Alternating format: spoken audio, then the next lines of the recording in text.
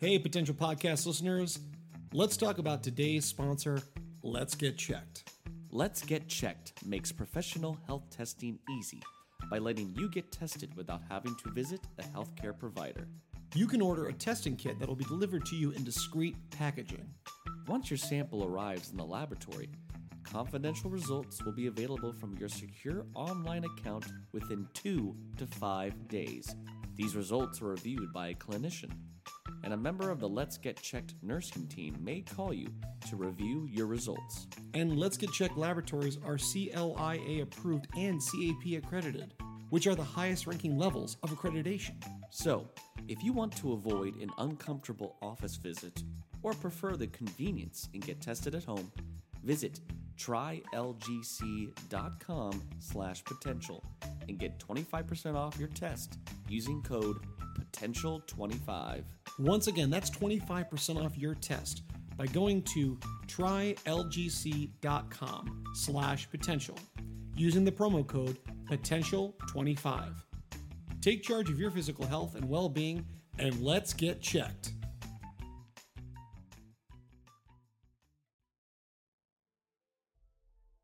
This episode is a sponsored partnership by Keen.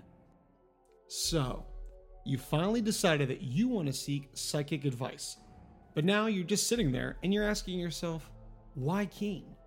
Shouldn't I just look into psychics near me? It would probably be a lot easier. Our response? Why would you? Keen connects you with talented tarot readers and astrologers. If you want to get a reading on Keen, it's super easy to start. They've been giving trustworthy readings since 1999, over 35 million to be exact. All you have to do is create an account, and you'll be able to choose from hundreds of readers who are online right now. These readers each have unique specialties designed to provide a deeper understanding of your situation. Want to learn more about your love life? What's your financial future look like? Are you looking for a closure from a deceased loved one? Keen has a reader ready to provide clarity and insight. You can choose whichever reader best suits your needs, and you'll be able to connect via phone call or text. Just go to trykeen.com/potential. As a new customer on Keen, you can try your first 10 minutes for only $1.99, which is up to $99 in savings. Once again, that's trykeen.com/potential. Get your first 10 minutes for $1.99. And remember, know your potential.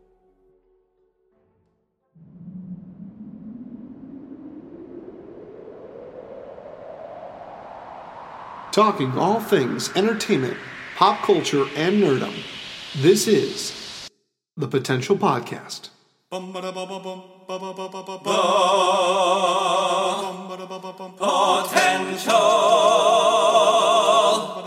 Podcast.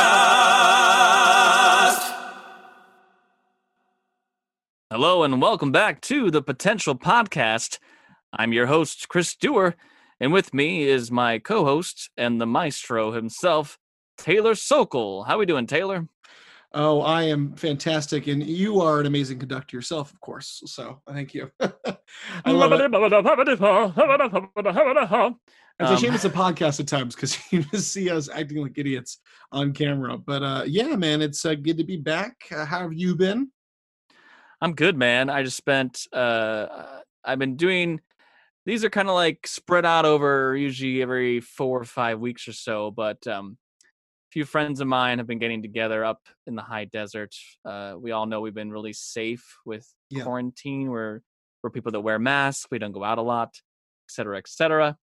And we've been doing these kind of like back patio, kind of like wine and dine nights where we, as I said, a few weeks ago, my friend gets to kind of try out making little cocktails and stuff. And so this time it was Italian themed. We did wine tasting and we did Italian food, and it was delicious. No, but that's so awesome. You need that kind of stuff. I mean, obviously everyone out there, we know it's still tough now because we need to be quarantining and we're not really still doing the group thing, which, but it's nice that you can do it because you all been safe and you can have a little bit of normalcy. Plus it's kind of exciting to go up sounds very biblical in the high desert, it's like, I like it.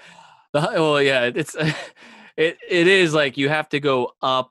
It's like you're on your way up to the mountains, and actually if you were to continue on, it would be the road you would take about 2.5 hours more to get to Las Vegas. But yeah, I mean, this time we've just been in this for so long, and sometimes you just need a little bit of you need a break. You need to get out. You need to not just be sitting at home all the time. And funny enough, by the time that this episode will air, Yes. I'll be in your humble abode Yes, because very I'm coming excited. to visit you. Yeah, I'm really pumped. We decided I'm gonna have a little bit of a time away from my family's going to the beach, and so I have the house to myself, home alone, trademark. And so we're very excited because you're going to be there. So we decided we'd do like a fun little lads trip. Chris is going to be visiting me from California all the way in Pittsburgh. And we're going to have a couple days to finally actually reunite. Last time I saw you would have to be, was it probably November, December? That was February. Sorry, February. That's right. Yeah, it was February. So it's been a quick little New York weekend, but yeah, I'm just excited to kind of not see the same walls every day, the same same faces. I mean, it's as I said, it's nice to be in a safe place. It's nice to be in a comfortable place, but it's still wanting to enjoy summer. So I'm excited to come out and visit you, spend a few days just relaxing, and it'll be exciting too because it means that we get to record some fun things coming up on the podcast, which will not spoil now, but that'll be officially the first time we actually can record a podcast in front of the each same other. room. Yeah, that'll be fun. If you're wondering how crisp it's going to be amazing, the sound of that. But yeah, I'm excited about that, and it's been preparing for your arrival this whole time, and just everything's good. So I expect it to be spick and span. But speaking of sound, I think something that most people love on this planet are movies. We love going to the theater. We love going to see cinema. We love to see films. And often, apart from the actual footage itself, the actors, the costumes, the action, all that, something we always love is the music. The music is its own icon in itself. And so we thought it'd be fun today to talk about movie scores and how composers are often the final chapter of a movie and how it almost transforms the movie into a whole new level of entertainment. And we're excited because today we have a guest with us to talk about music scores, don't we, Taylor? Yes, we do, Chris. Today's guest, mutual friend of ours, we both met him at different parts of our careers and our travels, Mr. Jordan Peterson. Very excited to have him on here. He's been a live performer of singer and a piano player, almost a piano virtuoso, I would say. He's been performing since he was young, and he's been working on cruise ships, and now most recently, not currently now obviously, but for the last several years he's had the privilege and pleasure of working down in one of Disney's properties, Disney Boardwalk, an awesome piano bar called Jelly Rolls. I'm not lying, that is a real place, but he has a passion for music, and we thought it'd be cool to have him on today and just kind of have us all kind of nerd and geek out about scores and the amazing music of cinema. So we're really excited to have him today. We're excited to have him on, and so let's get to our conversation on music scores with Jordan Peterson.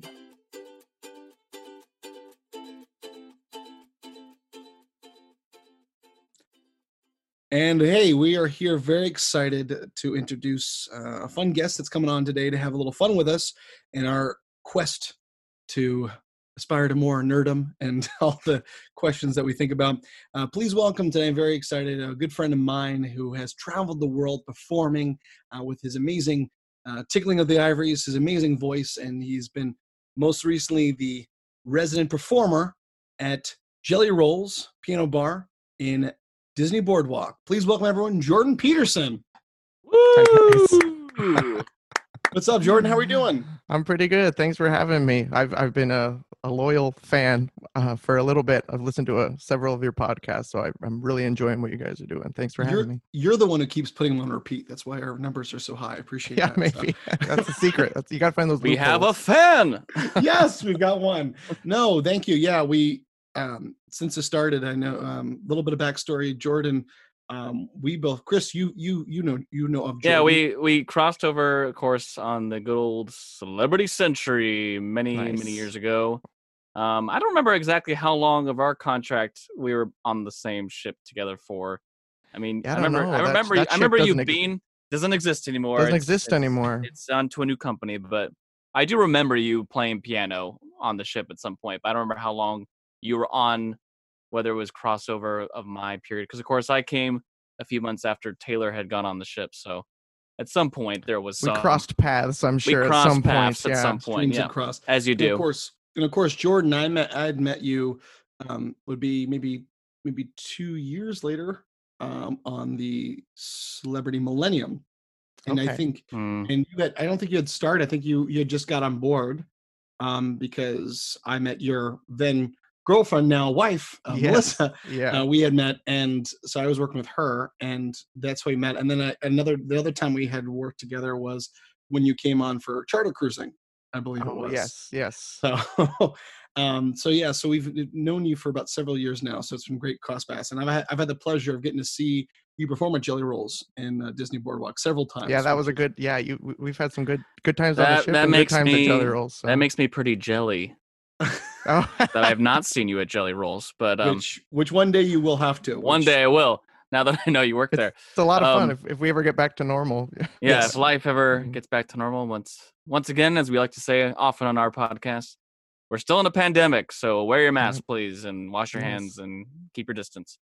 I guess before we kind of go into our main topic, I'd like to just ask, what kind of inspired you, got you into playing piano in the first place? What got you into music, if there was something specifically? Well, I always liked music, I guess. I was singing since there's like videos of me singing "You Ain't Nothing But a Hound Dog" when I was like 2 years old or something.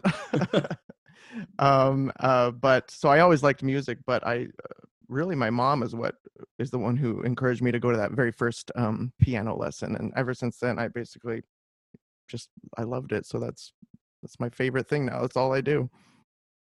And it's a very amazing skill. I always say piano players, it's a very unique skill, something I always look back, and if it's one of those what's something you wish you could have changed from your childhood, and I always say I wish that I'd chosen piano instead of clarinet.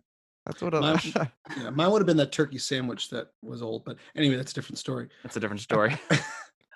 But yeah, we're really excited to have you on here today, and because I know that obviously all three of us here in different capacities, we share one big thing, is of course our love of movies, and specifically music. And I think we can all agree that when it comes to a movie is almost nothing. A good portion of that movie can be made or broken by its music, by the score, by the instrumentals. And it's just amazing that we have such a history of movies out there. And of course, there's all these iconic things, but it's just amazing the power of what a score can do and what the composer can do with that movie.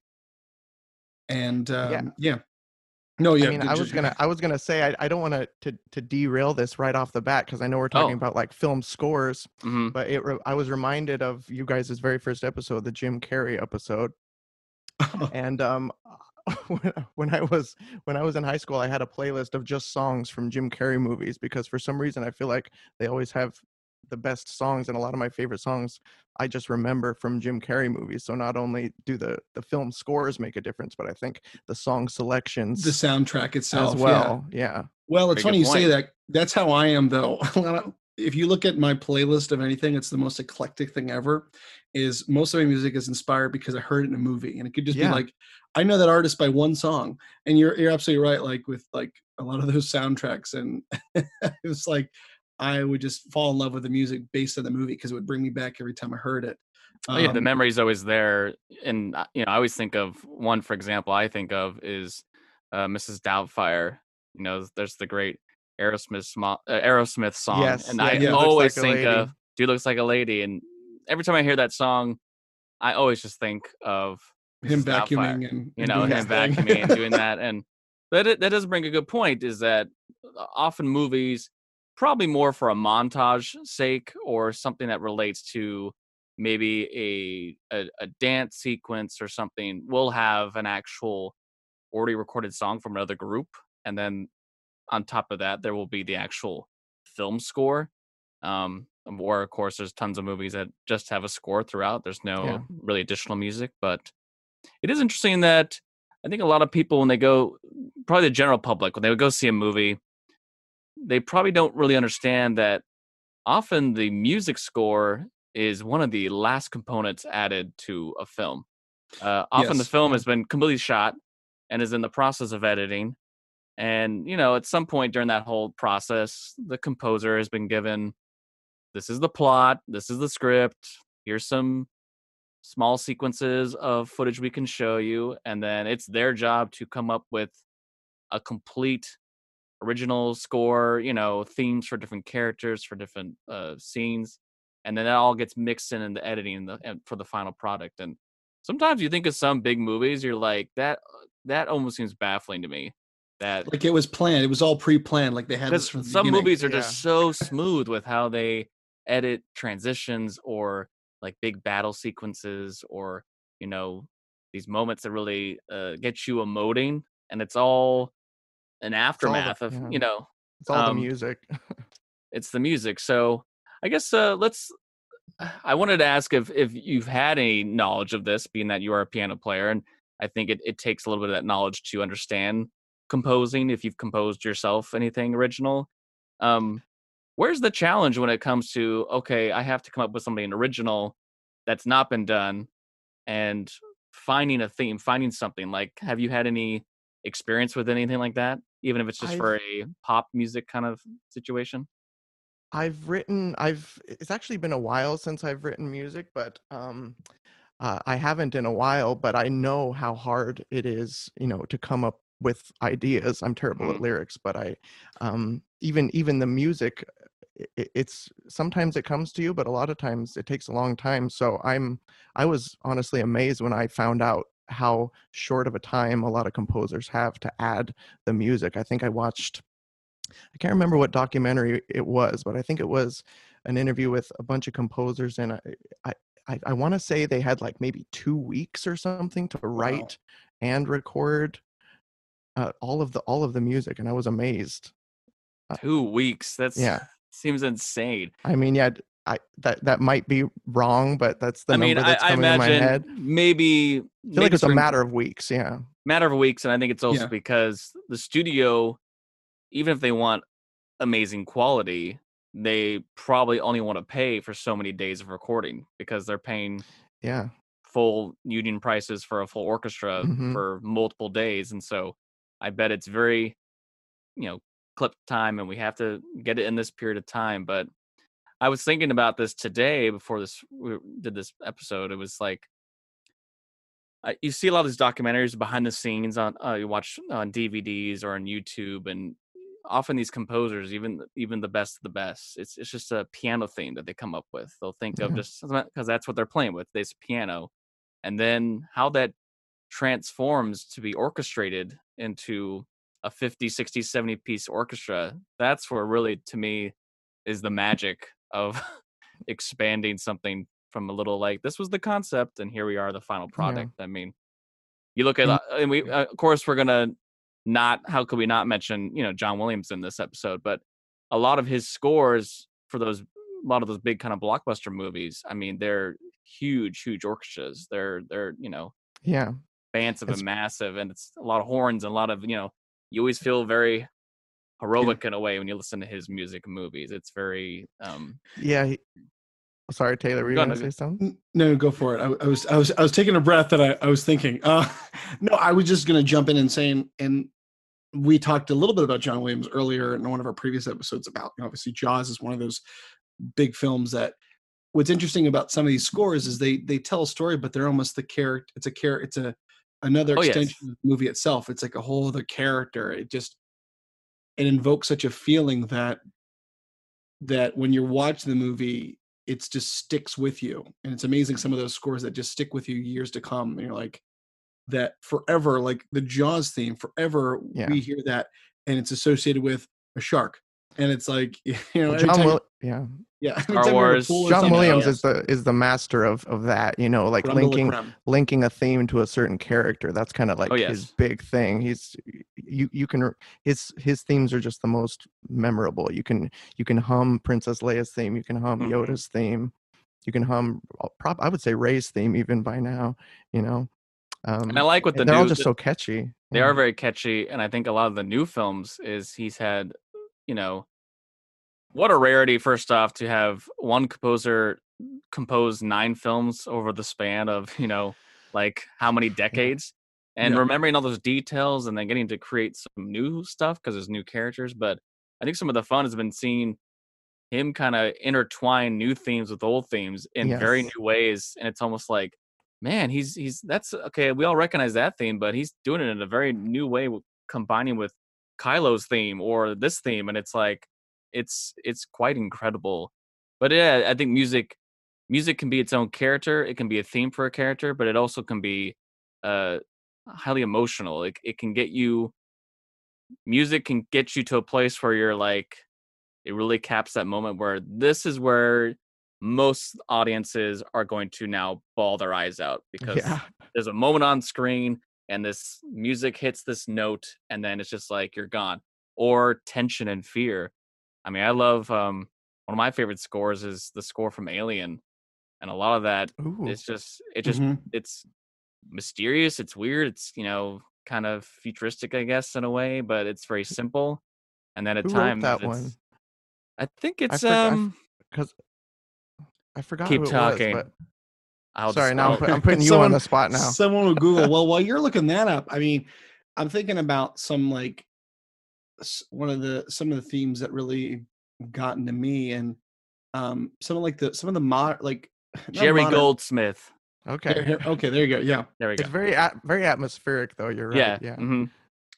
But some of these composers, like a lot of even the Disney films, these Disney animated films, I was just thinking the other day, I was thinking about like the Lion King movies, and that just washes over you, that feeling, just this very majestic and like that pulse for a kids movie, you know, like the like the wildebeest scene, you know, it's just like this, like really, think of it, that's another comparison of having two stylistically very different types of composing. You have Hans Zimmer, who has gone on to do these really interesting, like almost metallic kind of, like, especially with the Dark Knight trilogy, Inception, his later films have gone he has a very unique style. It's kind of, to me, let's take what John Williams did really well, but make it modern and make it a little more grounded, I guess. And then you have Elton John making these songs that are all mostly upbeat, peppy, and it is a movie that combines the two to have those dark, haunted moments of the score, and then it's also very beautiful. I mean, that after spoiler alert, if you haven't seen The Lion King by now, what's wrong with you? But well, also the plot's a Shakespearean play, so it's been yes, it's been a tale told many times before. But that whole moment when, you know, after the big battle's kind of done and Scar's defeated and it's starting to rain, at like simple guitar, similar to what he uses in Gladiator, it's just like, it's beautiful. And then it goes into, you have the melody of Simba climbing a Pride Rock, and then it's like, oh my gosh, there it is, and then go right into Elton John's song, and you're like, this is amazing. This is, I feel like I'm so biased towards Elton John being a piano player and singer that I haven't given Hans Zimmer enough credit for all the work that he did on The Lion King. And now it makes me want to go rewatch that and pay attention to really pay attention to all of his stuff. It's one of his earlier films. I mean, I think Hans Zimmer really started to get more of a, if you will, a bit of the more popular composer club. I think a couple years past that, maybe more into Gladiator, and then of course, especially the Dark Knight trilogy really started, and he's done a lot of great movies since. But he's definitely kind of more of a. Sorry. I was like a little more of an unknown-ish, you know, although he'd done some stuff. But you know what's the interesting thing about Hans Zimmer? He does not read music. Really? Wow. I didn't know that. If you, for those listening, there's a great, it's a part documentary, part concert of Hans Zimmer music. It's a concert I think he does somewhere in like Sweden or something. and it's all his music, and it's from different themes of the movies he's done, but it's a lot of in depth of how he does his process, and he doesn't read music. It's all in his head. I'd like to see how he composes, if he has like a scribe, or if he has like You'd he does have it to in the imagine it's computer. like, well, you'd have to have something written down so Yeah. that your orchestras can. But I think he's also one that started to dabble in kind of use of the computer to play with, sound effects and things that equate to this kind of mystery fantasy. Like, I love that in The Dark Knight, you have like, again, it's just a very simple theme, but that kind of first idea of what we think the Joker's theme is, it's a kind of just like that long drawn out kind of like cello violin sound, and then just grows and grows and grows.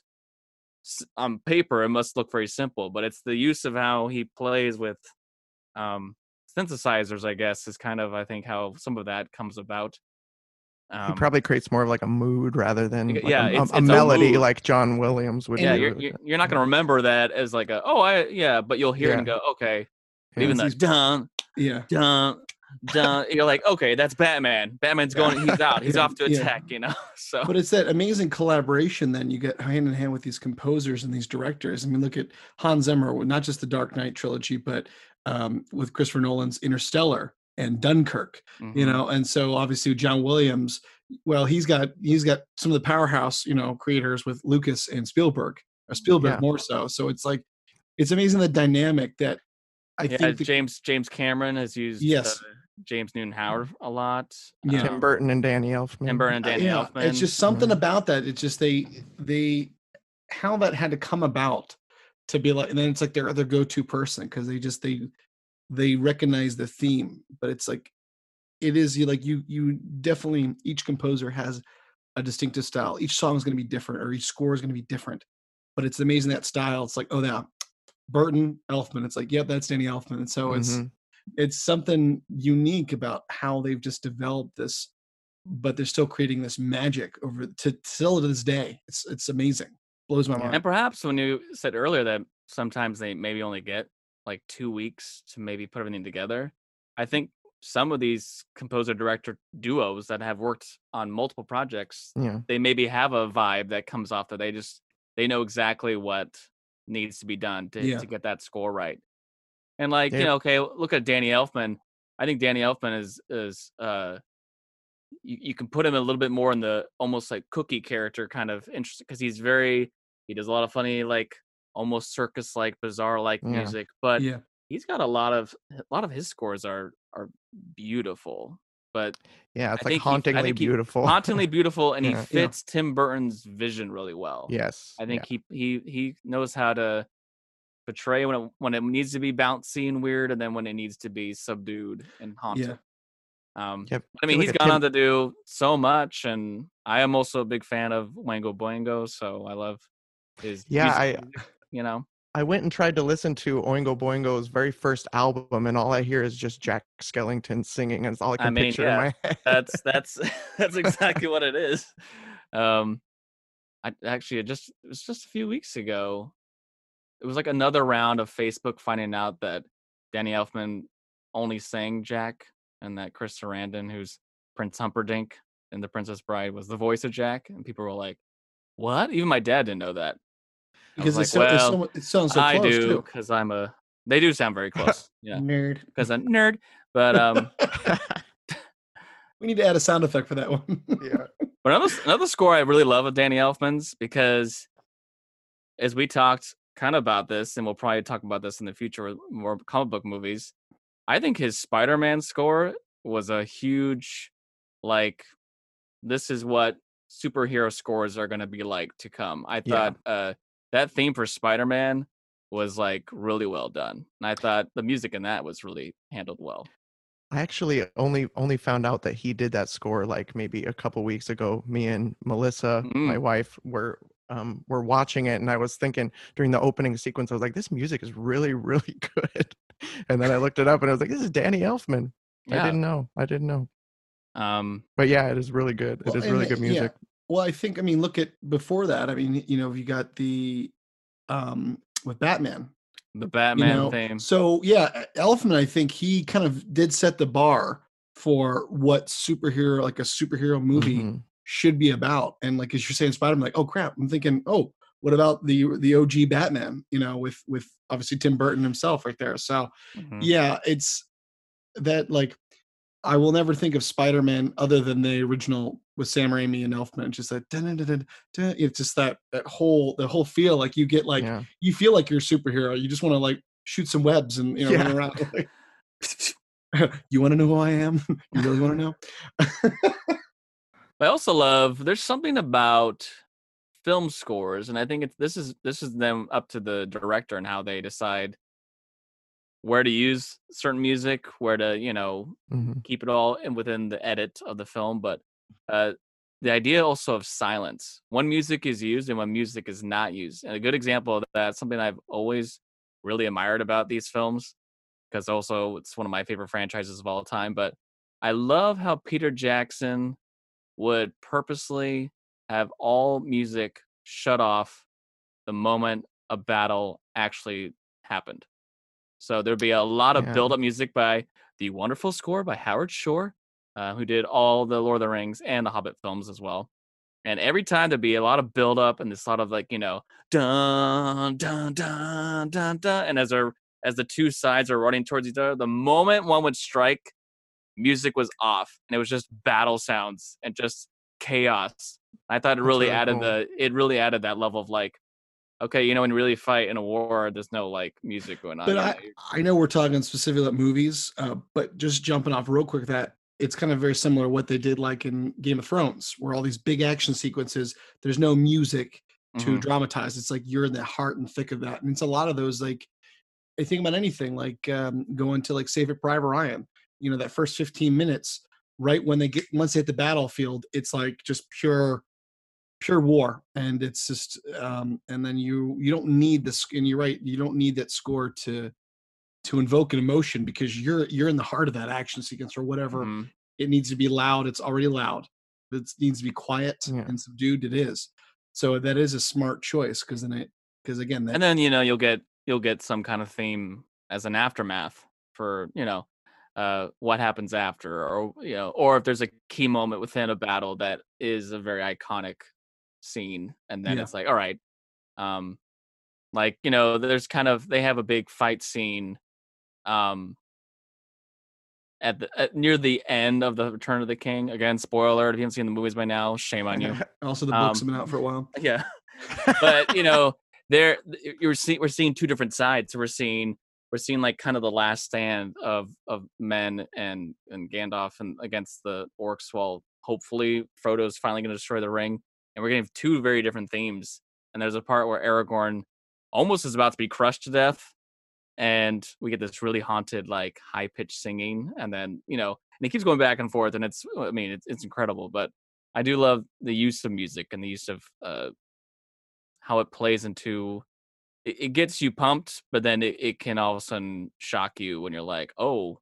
But even like sometimes music is used to make that gasp. It's you'll get a big theme that's the bump a bump a bump a da da, the classic. I mean, I look at 2001: A Space Odyssey, like Space Odyssey. I look at movie themes, but you think of like when movies first started coming out. I'm not really counting musical based movies, but I think a lot of times themes back then were just kind of simple. It was just background music, and if it's a sci-fi movie, so it's going to be kind of a sci-fi. It's an action cop movie. It's gonna be action music. I think the old sci-fi had that was the theremin. It was like, yeah, probably. Yeah, I think it's been more like maybe even like the 60s on that we started to experiment with like, no, let's actually give like some really deep thought to what this music means, and I think today we have some, it continues. I think amaze. In general, like soundtracks, I think this music and songs in general just became much more of a focus. I mean, you think, and when you say 60s, I think of like off the top of my head, it was funny, I thought of The Graduate. I always think the same thing. Yeah. What a soundtrack, Simon Garfunkel, but it is instrumental. It is, songs and vocal, but there's a lot of parts where it's just the theme of that is just played, constantly. And it's that whole, they're the whole sound of that duo. There's parts where there's no vocals at all, and you're just feeling the melancholy mood of certain scenes. But I mean, I think that kind of, I don't know why, but that kind of stuck at me. Like all of a sudden, I'm thinking, okay, I'm thinking movie soundtracks or movie, themes or something that hits me right off the bat as like one of the where it kind of started around that time. Well, I was thinking also that's a big movie where they used pop music, because The Graduate is big because of Simon and Garfunkel. Like Sound of Silence, and I think Mrs. Robinson. Those are all definitely big on that movie. So that's what I think of when I think of that too. Yeah. I think of themes that just pop out at me. Like one, there's probably other moments of the movie that I can remember, or if I see it, I'll be like, oh, that's it. But the one that always sticks with me is, I love in The Patriot, there's that theme of like, it's like the haunted kind of like his memory kind of, it's that na, na, na, na. And it always plays very kind of quietly in the background, and you get the sense of like he's haunted by his past because of that really messed up battle he had when he had to go kill a bunch of the French guys, I think, or the British or whatever it was. And that's why he's put all his weapons away. He doesn't want to fight anymore because of his haunted past. The use of that throughout that film is really interesting. We may not be historically accurate in this podcast, just we don't know all the facts, but we never claimed to try. Oh man. Yeah. I gotta take 1 second. My computer's gonna die. Sorry, I gotta plug it in. Okay, well, how about this? By all means. Well, that's maybe a perfect time to take a break. We'll take a quick break, and when we come back, we're going to talk more about our favorite scores and composers. Cool, I'll be right back. During this time of uncertainty, panic, and boredom, new talents are redefining what makes a great soundtrack. Act now, and you can be the proud owner of memorable movie soundtracks, Redux. Enjoy these famous works of musical genius, including Billy Ray Cyrus, reimagined soundtrack Pretty Woman, The Spin Doctors, Saturday Night Fever, Dave Matthews Band, The Patriot, Milli Vanilli, An Officer and a Gentleman, Right Said Fred, The English Patient, The Black Eyed Peas, The Graduate, Aqua featuring Randy Newman, Toy Story, and many, many more. This collection can be yours if you act now. Buy the whole 24-disc set for the price of $69.99. And we're back. And quickly, I wanted to say that I looked it up on the break. John Williams was the composer of The Patriot. Wow. I didn't know that. No wonder that theme has stuck in my head, because it's something I always remember. I didn't know that either. And Jordan, are you okay with your battery now? I'm okay. Yeah, that's a rookie mistake. Sorry, guys. And for those who don't know, we've been consistently Zooming. So we're talking to Jordan from his humble abode all the way in Florida, I believe. Yes. Correct? Yeah. So, and we're all on pretty as far as we could be from each other. I'm over in Pittsburgh. We got California and Florida. So we are all over the U.S. But we're making it work. We are. Thank God for technology. But yeah. What were you? So good to come back. We were wanting to jump off because we were kind of going off on tangents here, which is kind of what we do. I got so excited about what we were talking about. I really wanted to get more into some of our favorite composers or favorite scores from movies. Now, if we don't know the name of it, that's okay. Some of our audience will probably know because they're nerdy, more nerdy than us, and that's okay. But it's just some of those. It's just nice talking about some of your favorites. Like, what for you, Jordan and Chris? Some of your favorite composers, or of those composers, what would be your favorite, works of those? Like, if you had to pick one that really stood out to you, or what was the one that made you a favorite of theirs, like for you guys? I mean, mine is going to be like basic. It's got obviously John Williams, because I'm a huge Star Wars fan. I've always been a huge Star Wars fan. But welcome to the club. Even branching out, I don't know that there's a John Williams score that I haven't enjoyed. So it's got to be him, and Danny Elfman would probably be number 2 for me, but John Williams for sure is number 1. And then I don't know if I can pick a certain Star Wars movie. I know the favorite, I guess probably Empire Strikes Back. I mean, that's where you get Darth Vader's theme. That's where you get Yoda's theme. So it's pretty standard answer, I would say. But No. John Williams' Empire Strikes Back. But also Duel of the Fates. You can't discount Duel of the Fates from glad episode you brought 1. that up, because Yes. I was going to ask if you had if there's one specific, theme or song that you like the most from Star Wars. And I think, although there's a lot of beautiful music in those original films, and that's what sets up so much of the whole future to come, that's what the themes we know the most.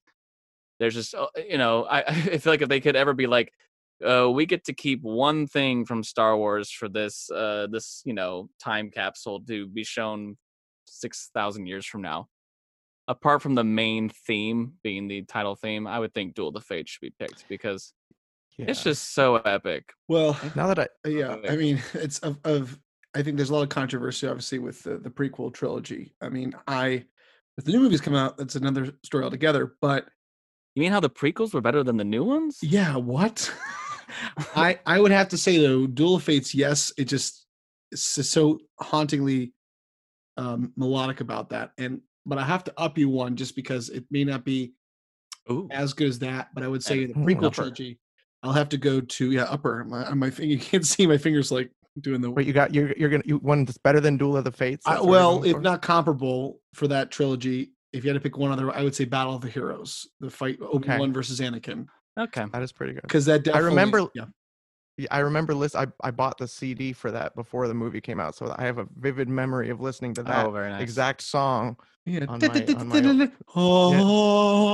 Like any kind of music that goes, I'm a fan of. I don't know why. With an epic choir. I like chanting choir is in always choir. good in the background. Yeah. I think he definitely, for that franchise, for making music for 9 films. He also wrote theme for the Solo film.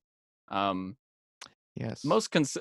For a franchise that has that many films in it, probably most consistent to have literally probably no bad music in all of those films. Yeah. Like it's just and that just goes to show that I don't think John Williams has ever made a bad score. Or something that you can go, wow, that was way off the mark, that I can think of. Yeah. So I don't think so. I'd have to, I guess.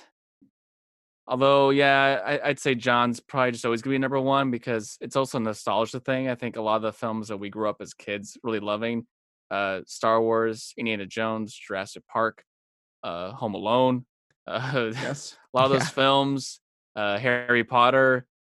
There's just something that you always, like you said, Jordan, good point. He has these themes that are just instantly, you remember them. They're memorable. But another theme that I've always come to really love, that was originally composed by Klaus Badelt, or Badel, I might be mispronouncing that, but then Hans Zimmer took over.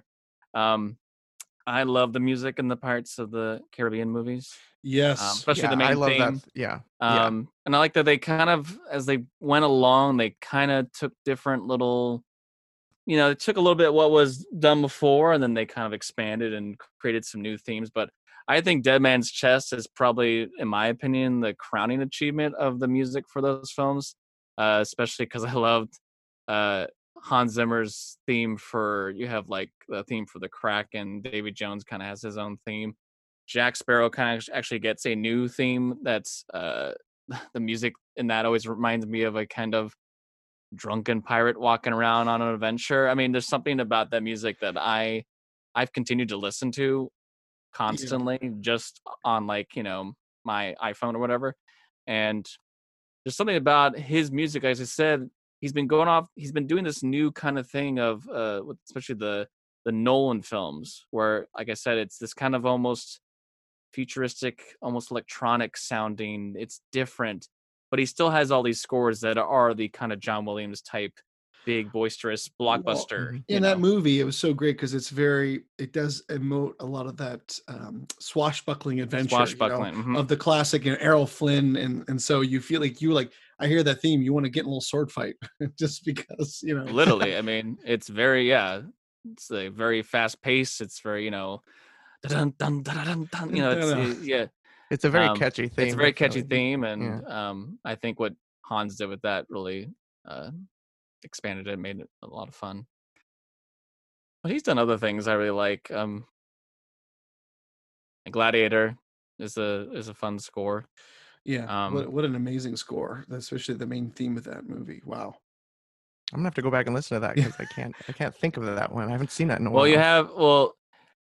The battle. He has a sequence of the battle in the very beginning of the film when they're fighting all the kind of like the guys out in the forest before kind of all the bad stuff happens to our main character.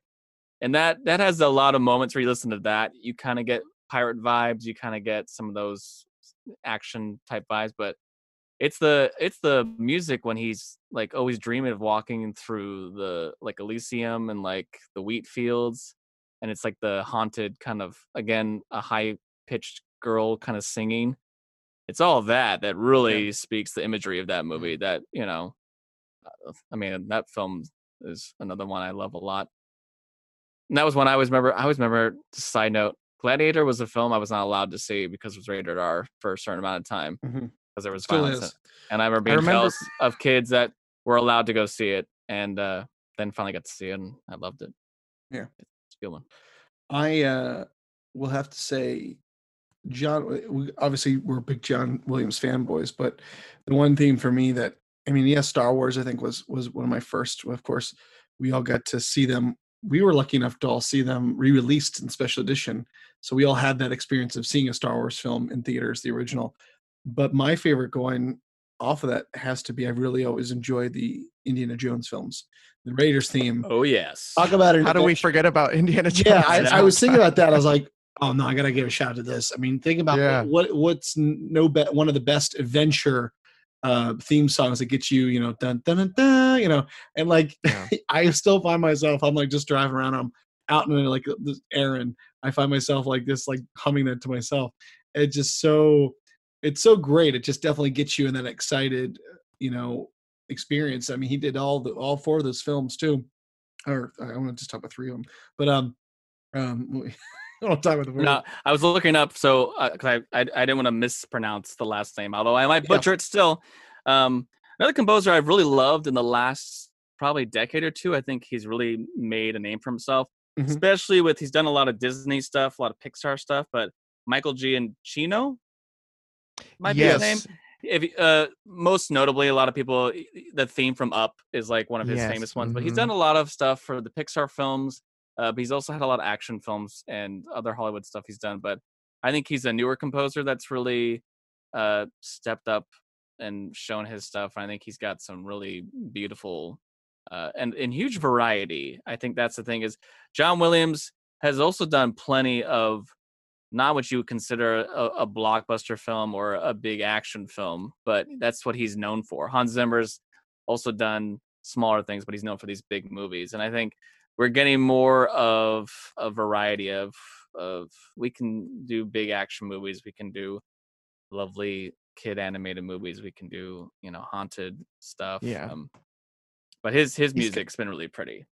He's kind of had the unfortunate task of having to fill John Williams' shoes, because he did Rogue One and he did Jurassic World, I think. So he's kind of, it seems like that's where they're going. They're kind of, he's stepping in to fill John Williams' shoes with the Star Wars stuff. Maybe big shoes to fill for sure. Well, and that's going to be a sad day when John Williams goes. I mean, what a legacy. I mean, we could talk all day about him, but seriously, what a legacy. I mean, of what he's created since the very beginning, and still to this day, like he has continued to create such music that it's not like he's phoning it in. He's kicking butt, and it's just like you can feel the passion that he has for these movies that he does. Because I mean, it's like he's the actor, and his music is his style, and it's just incredible what he does. And it's just like, it's unreal. And it's so funny that still to this day, you'll find movies that you don't realize he's done. And you're like, oh, he did that. And it could be such it doesn't have to be a blockbuster hit. I mean, everything. I mean, obviously all of Spielberg's done, and some of the movies that Spielberg hasn't, directed himself, but he'll produce or something. Like, I believe he did the music for Hook. So, or did he do Goonies? The theme for, I'm wondering, like, he might have. What I always think about, it's funny to me, is Hans Zimmer did Drive You Miss Daisy. Really? I didn't know that. Because when I watched the documentary of his concert, the first song they play was the theme to Drive You Miss Daisy, and I was like, "Wait, he did that?" And it was like that was one of his first films he did. I was like, That's cool. Wow, I didn't know that. Now, I will say, for those listening, if you're probably like, gosh, they're talking a lot about guys, just a lot of guys, guys, guys. Yeah, I would say yet another industry that's probably been mostly dominated by males. And I don't know if that's just a thing of how Hollywood's been running, but we did last year get the, I believe, first ever female composer won for Best Original Score for Joker. I'm not even going to try to say her name because I know I will butcher it. But something I love about that score, looking at new films and kind of a new wave of what we're seeing, a new level of talent, is she had already kind of had that main, really deep cello theme composed while they were filming. So that famous scene where Joaquin Phoenix is in the bathroom and he's kind of doing that creepy dance of freedom. He did that actually to the music. It's fun to you look at the behind scenes. Todd Phillips and him had a whole other ideas they were going to do with that scene, and they just couldn't figure out what to do. And then at some point, he just put the track on, and then he just started kind of feeling it and dancing. And that's kind of I think how that evolved for the rest of the film. That when he was comfortable in his skin as Joker, he would start to dance like that.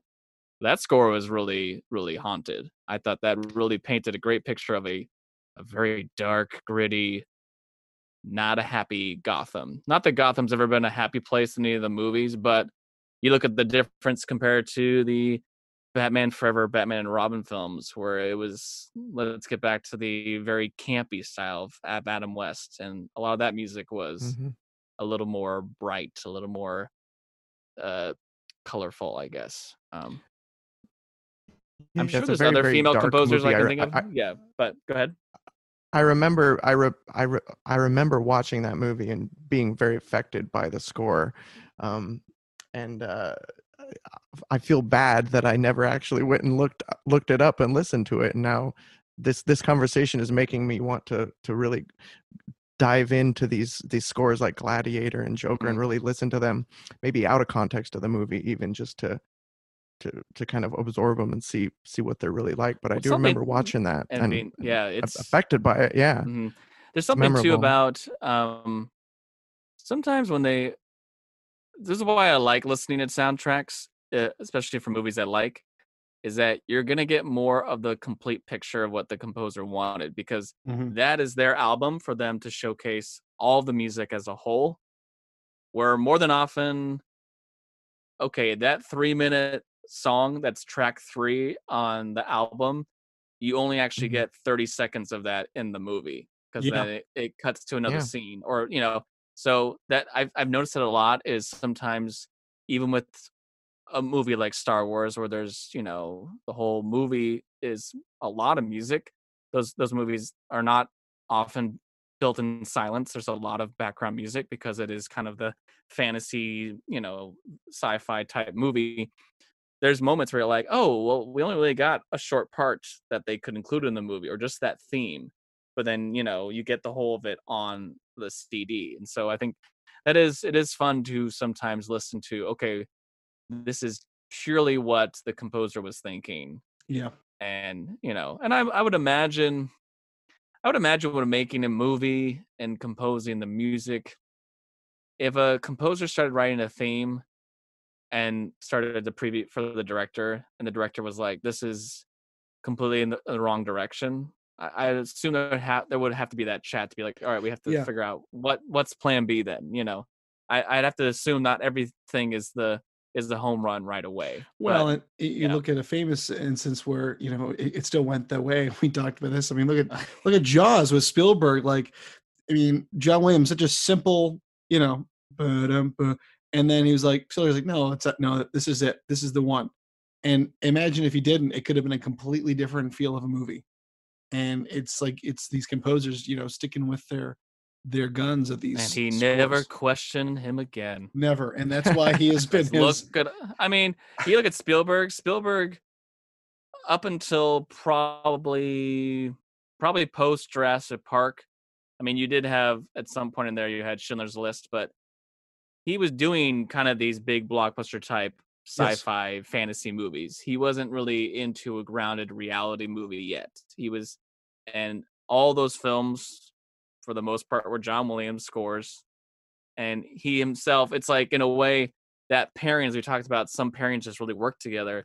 It's a give take situation, because if the movie had not been a hit, then the score would not be a hit, and then their relationship. So like John Williams, I mean, at that point, let's see, wasn't you said Jaws was 75? Yes. And Star Wars was 77. 77. So, rightfully so at that time, he's like on it. Yeah, so we're definitely nerds. We know our dates when they count. When That's the one date I know. If the there's Magna one date I know, Carta, it's forget Star Wars. it. Star Wars, I got this. Yeah. What's the 10th act on the Bill of Rights? No clue. Nope, But I I don't will know. tell you what color Jabba's skin was in the third frame of the. No. Seriously, that's depressingly true. I will say though, okay, talking about Star Wars for a minute here. I liked watching we mentioned about this on our This Is the Way episode, but watching the behind the scenes of the music being made for The Mandalorian. I love cool, that. yeah. Again, it was kind of a let's play, let's take some risks, let's be creative, because we're on these alien planet worlds. We're not on a human. We're not on Earth. So I like seeing these kind of experimentation methods happening in composing as well. I feel like that guy deserves a shout out too. That's another hard to pronounce name. What is it? Ludwig Göransson? Ludwig, The Mandalorian. Mm-hmm. That theme, I think I like The Mandalorian. I know I said that Michael Giacchino is kind of stepping up to take John Williams' place, but I think I like The Mandalorian better than probably the music I heard in Rogue One or even Solo. I think I really like. I love the theme to The Mandalorian. Yeah, I really do. Well, the tough part about the Rogue One theme, which I understand your point of, he's kind of had the pressure of maybe becoming like the next John Williams, was I remember the first time I saw it and there was no scroll, which was already like, oh, no scroll. Okay, this is a different, we're in a different situation now. But it was like, how can we take the main Star Wars theme, but just make it like its cousin or something? It was so like obvious that they were like we want the Star Wars main title theme, but it can't be the main title that John Williams has made. So something with fanfare and horns, but similar but not the same. I mean, it's challenge because it's the first. It was like, okay, Star Wars movie. First non-linear challenge. But I think The Mandalorian had a little more of the grace to be like, this is its own thing. We're not. This is a part of the Star Wars universe, but we're not part of these movies. So just you do what you want to do. And that theme, the music and all that was really cool. Well, it's a proper the space Western, as kind of the idea was with originally kind of part of what Lucas was doing originally was but his is a lot of the Arthurian legend and things like this, but this is a Western in space, and it does evoke that theme, like just like the music. That's the music is the Mandalorian, the main character. It's like its own. So it's like you just get it's a good example of like less is more, that score, because so I'm kind of like nerding out a little bit about the You're on the right place. Score. That's perfect. I'm on the right podcast for that. I it's very memorable. I'll never forget it's like the first appearance of the Mandalorian, and you hear that it's those type of moments that make a score memorable. I think that's what really makes it. But also Ludwig Göransson also goes into the more bombastic like horn section, like da da da da da da da da da. So I think he found the perfect blend of a little bit experimental, but also the big horns, a little bit John Williams-esque stuff for The Mandalorian. So that was very cool. So big shout out to him for the Mandalorian. And I did want to just bring up, because I thought it was very well handled throughout all the films, but especially with the final film, talking about Alan Silvestri and his music for the Avengers films, especially when it came to Endgame. I think the use of all these themes that we've been used to the last 10 years, and I still listen to the Portal song a lot because it still gives me a lot of chills, because I remember that scene just being the coolest thing ever. But He's another guy who's had a very sporadic career, but I think those. Yeah, I mean, look for Forrest Gump, Back to the Future films. Like, what a resume there. You look, and that's the thing I always think is interesting about composers is, yes, composers kind of have their style. Yes, but often you will see composers do completely different type of movies than they're known for. Well, their style and the sound maybe the essence, but then the movie completely different. I mean, look at like you said, Danny Elfman. He's doing superhero movies to these creepy gothic kind of animated flicks, and then Silvestri, he's doing the sci-fi time travel movie, and then Forrest Gump, which is completely different. So it's amazing. It shows that they adapt just as much as the director does over time, and even those on camera. The art continues to change, especially as I think in the last, probably since the 80s this started to happen, but we did start to invest more into using computers and using synthesizers and sound effects and electronic. So I think it's still nice to go see a movie and it still have that kind of old school orchestra sound. I think that you're like, all right, this wasn't all just created on a computer program that makes it sound really nice. It's authentic. And I think movie scores will continue to amaze us. It's still, I think what amazes me is to this point, there's been so many films made, just, thousands upon thousands upon thousands of films. And yet we still are getting incredible scores, And before, I have to say one more shout out to one other composer I was thinking about. I just had to look it up real quick. Passed away several years ago now, 2004. But Elmer Bernstein, one of the great composers. From the Magnificent Seven to Animal House to Airplane, all these ones. Like, you're talking about that amazing feel of the old school style of Hollywood. He invoked that, and I hope they continue to do that. But it is interesting to see the future with technology, what they're going to do, because I feel like there's really becoming more of a shift now, and we're kind of on the cusp, of what's to come. So it's exciting to see what they'll do in the future. Yeah. Whew. Yeah. Well, Jordan, we always love to end episodes with our guests by doing our guest questions. So we're going to ask you. So we have 10 questions for you. Lightning round kind of situation, not things you have to think about, and they're not like hard questions. They're things about you. So I will start us off, Taylor. So, all right, here we go. Guest questions. Number 1, what's your favorite movie? Star Wars, all of them. I don't know what. Good choice. I'm just going to say Star Wars. Leave it at that. That's fine. Yeah. That's fine. Number 2, what's your favorite TV series? Ooh, man, that's hard. I'm terrible at rapid fire, by the way. That's okay. That's not your publicist didn't warn us. The first thing that's coming to my head is I'm embarrassed because it's the wrong answer. It's not the answer I want to give, but it's probably Law and Order, only because Law and Order SVU, because I will watch it with my wife all the time, and that's kind of our thing. So that's all right. Law and Order SVU gives me happiness. No judgment here. Number 3, what's your favorite video game or video game series? I would probably say Grand Theft Auto, all of the Grand Theft Auto series. I like Rockstar games, basically. There you go. Number 4 would be, what was your favorite style of, what was your favorite artist or favorite band? Elton John, probably. Nice. Yeah, for sure. Number 5, what's your favorite place you've traveled? Bermuda. Oh, very nice. I love Bermuda. And number 6. I want to give multiple answers to some of these. So yeah. I wish I could give multiple answers.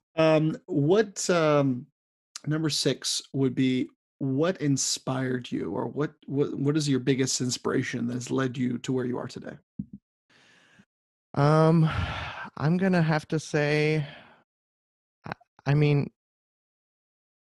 as far as a musical artist, I'd have to say Elton John again. But if there's like a person, it would probably just be my family. My parents have been the biggest supporters, biggest. So as you're saying, since you first tickled the ivories as a young they've lad. always been, yeah.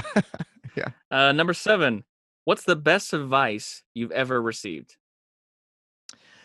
The best advice I've ever received is probably from my my voice teacher, Dr. White, from the University of Nebraska, Kearney. He said, "Success is not measured by perfection; it's measured by progress." Very nice. I like that. I like that. Oh, this is a good one because this will be tough. This will be yeah right. Number 8. What is your nerdy level on a scale of 1 to 10? 1 being you've seen Star Wars, and number 10 you speak Wookiee. 1 out of 10, 1 to 10. What's your nerd level? Well, because since I feel like I've seen a lot of true nerds in action listening to podcasts like your guys's. So I'm not going to put myself at a 10, but I would give myself a solid 6 or 7 for sure. Nice. Okay. Number 9. What is your guilty pleasure, or a guilty pleasure you have? Ooh, disco. I love disco. All right. And I'm not, it's not really, it's just a pleasure. It's not a guilty pleasure. It's just a pleasure. That's okay. I love disco. I'm not ashamed. No, that's all right. I like it. And last but not least, now, obviously you listen to our podcast, we do like impressions and things like that. So every guest we have, we want you to give us your best impression. It doesn't have to be anyone particular. Of anybody. The best impression you can do. If you have one. Yeah. A line or two of anybody. Could I try one word of SpongeBob SquarePants? Sure. Yeah. I'm gonna do my best. Here we go. Gary. That's good. That was good. Sometimes that's all you need. That's all you need. Sometimes that's less is more. Well, thank you so much, Jordan. This was a lot of fun. Thank you for coming on today. Is there any social media or website that you would like to maybe put out there that people can follow you, maybe see videos? Sure, yeah. If you're into that kind of thing, I do. Since my job is currently shut down right now, all of us piano players where I work at Jelly Rolls are doing these kind of couch concerts. We all have our own name for them. Mine are called couch concerts, and I do mine every Wednesday and Sunday at 8 p.m. It's all requests, so maybe you can request some John Williams if you want. And you can find that on my Facebook page. It's Jordan Michael Peterson. Michael is spelled Micheal for some reason. And my Instagram is JordanMP_music. So you can find me there. Awesome. Yeah, fantastic. Cool. Well, thank you so much for joining us, having fun with us. And now you'll be excited because you're going to be on one of these episodes. You'll be able to listen in. I'll be very excited. I probably won't listen to it. I'll be too. I won't. He'll be too busy. So yeah. Thanks for listening to the Potential Podcast. You can follow us on Instagram and Facebook at the Potential Podcast, or on Twitter at the Potential Pod. Or you can email us. Send us your positive feedback and thoughts, suggestions, and more through our email, thepotentialpodcast@yahoo.com. I'm your host, Chris Dewar. And I'm your host, Taylor Sokol. Stay tuned for more episodes on pop culture, entertainment, and nerdom. And remember, know your potential.